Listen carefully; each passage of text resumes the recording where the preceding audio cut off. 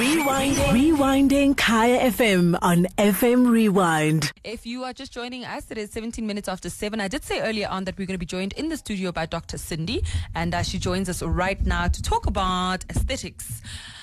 How are you? I'm good, thank you, Sutu. I'm off to the dentist after this, so I'm petrified. So you're feeling a bit... Yes, a bit down. Well, you look great. Even if you're feeling a bit down, you look nice with like your pink scarf. Thank you. I always say that pink you're is like my favorite color. Really? Yes. And you're like the lady of scarves. Like every time you're here, you're wearing some fancy scarf. I got it from my mom and one of my mom's aunts. It's just something I've started doing, and I collect scarves. Yeah. So we'll see how it goes. Okay. So today we are talking about aesthetics. Yes. And I suppose, we were talking just now offline. I was talking about cosmetic surgery and plastic surgery, and I was basically saying that it's the same thing. And you said, no, it's not. No, it's not the same thing. So I know a lot of people think that they're the same thing. So cosmetic surgery is basically to enhance appearance. So it's the aesthetic component of surgery. And then plastic surgery is fixing, a birth disorder like a cleft palate, or you've had trauma, you've had burns, and they do skin grafts. That's plastic surgery. So cosmetics is all about the look and making sure that everything is proportional and looks good. And then plastic surgery is correcting, a problem. Okay, Yeah, so that's the difference. So we are talking more about cosmetic, I Yes. suppose. We're talking about cosmetic. What's the most common procedure? Breast augmentation. So whether it's a breast lift or a breast reduction, or making them bigger, breast surgery is the most common one, and it's understandable. I think a lot of us, are unhappy with our breasts, especially after children. Yeah. And you can't afford it. After kids, there's very little you can afford. Exactly. But after a while, the kids are done. You're done with kids. Then people save up. I know I'm saving up for something. Yeah. Yeah, done in 2021. But people save up, and there's a lot of doctors now that offer breast augmentation, which is fantastic. I think in the last 5 years, I've seen a rise in aesthetic and cosmetic surgery in South Africa, which is great. It means that we are investing in it as patients. We see the need for it, and we're consuming it. But isn't that the problem as well? The fact that a lot of doctors are offering it, because then you come across doctors that are probably not qualified. Well, that's true. There is that. But the important thing is to remember that the Health Professions Council has a list of every medical doctor and their qualifications. If you're not sure about someone, just give them a ring, go onto their website, and make sure that whoever you're going to see is accredited. And the way I've chosen who I'm going to go to, I've been fortunate because, I see a lot of patients, and I'll say, oh, your breasts look great. Yeah. The person that I'm going to go to has done really good work. I've seen 2 patients that she's done breast work for, and it's fantastic. And the one thing that people need to remember, though, is that breasts are not meant to be equal. Yeah. So if they look like blobs that are stuck onto your body, then it's a problem. But this particular plastic surgeon, she takes time to really look and make sure that it fits in with your body and the proportions. And proportions are important. Whatever you choose to do, whether it's your nose or your tummy or your waist or whatever it is, proportions are important, because a millimeter out could make you look odd, So just make sure you find someone that will enhance you and make you look make you look good. All right. If you're just joining us, it's just gone 20 minutes after 7. You're listening to the home of the Afropolitan. We're having a chat to Dr. Sindi, and we are talking about aesthetics. We're talking about cosmetic surgery. So I know there's another procedure that's become very popular in recent times, which is liposuction, and it's gone into like a vaser liposuction. That's become very popular as well, right? And how safe is that? So again, if you find the right medical doctor to perform the procedure, it is very safe. I think what I find, some of the queries that I get, privately, is the recovery time. You need to know ahead of time how long you're going to need to recover. So if you're told you can't go to gym for 6 weeks, or you'll be out of action for 6 weeks, then you need to stick to that. There's a reason why there's that 6-week recovery process.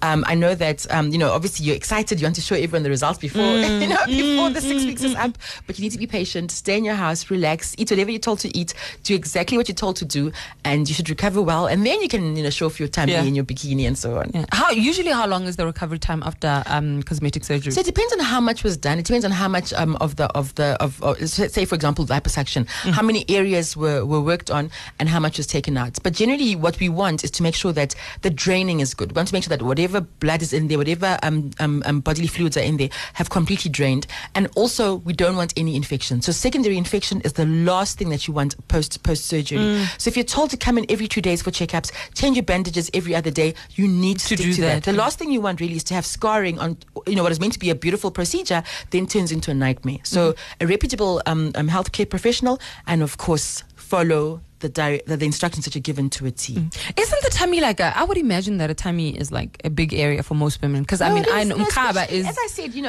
look, especially after having kids, many of us have flabby tummies before kids, and then after kids it's just a mess. And there's also a genetic component to it. There's some people who snap back, and that's fantastic. So when I look at my tummy, I'm not even comparing myself to Beyonce or whoever else has snapped back. I just want my tummy to go down a teensy bit. Yeah. So and you also have to be realistic about it. Like, look at your body, look at your proportions. I'm a big girl.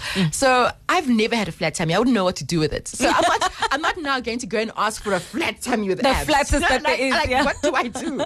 So proportions, be realistic, look at yourself, have an honest opinion of what you look like and what you may look like post the tummy tuck and whatever else they're going to do. Another popular one, Sutu, is also Botox. So wrinkles, smoothing out the wrinkles, reducing the fine lines. Botox is a poisonous substance, but used in the right concentrations, it has wonderful effects. Again, find someone that has worked with it before. Preferably you've seen the results on someone else, and go and have it done if you want it. But that doesn't last long, right? You have to go and refill. So that's another thing that you need to ask as well. So same thing with fillers. These things, you probably need a refill like after 2 years. But again, you ask all of this ahead of time so that you can budget and make sure you know what you're getting yourself into. It's not like we jab you once and you're done. There's a series of injections and so on. And again, as you say, there might be a need for a refill. So it's important to ask all these questions.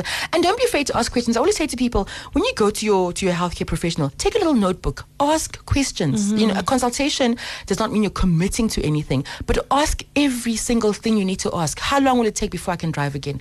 How long will it take, before I can go to work?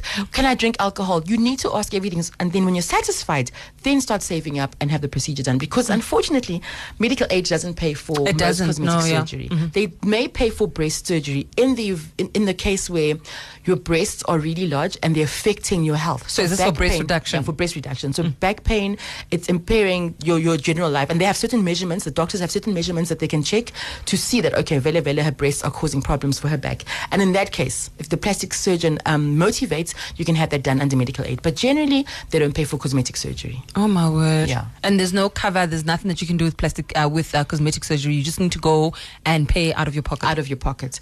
And also with breast augmentation, people always ask me if you can breastfeed once you've had a breast augmentation. Yes, you can, because the implant, whether it's a saline implant or a silicone implant, is placed beneath the muscle, and so it doesn't affect the breast ducts, the milk ducts that produce milk. So people mustn't worry about that. You are able to breastfeed. In terms of age, when can you do breast augmentation or breast reduction?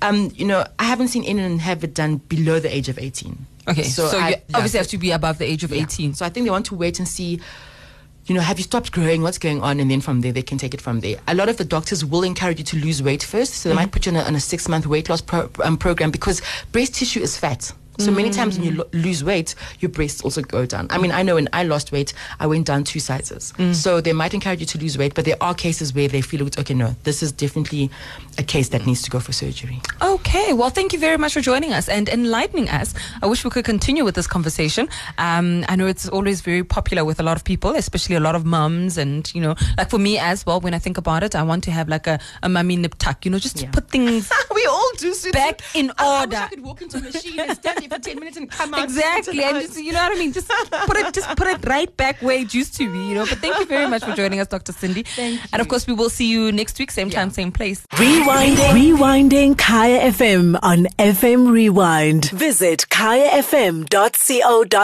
for more.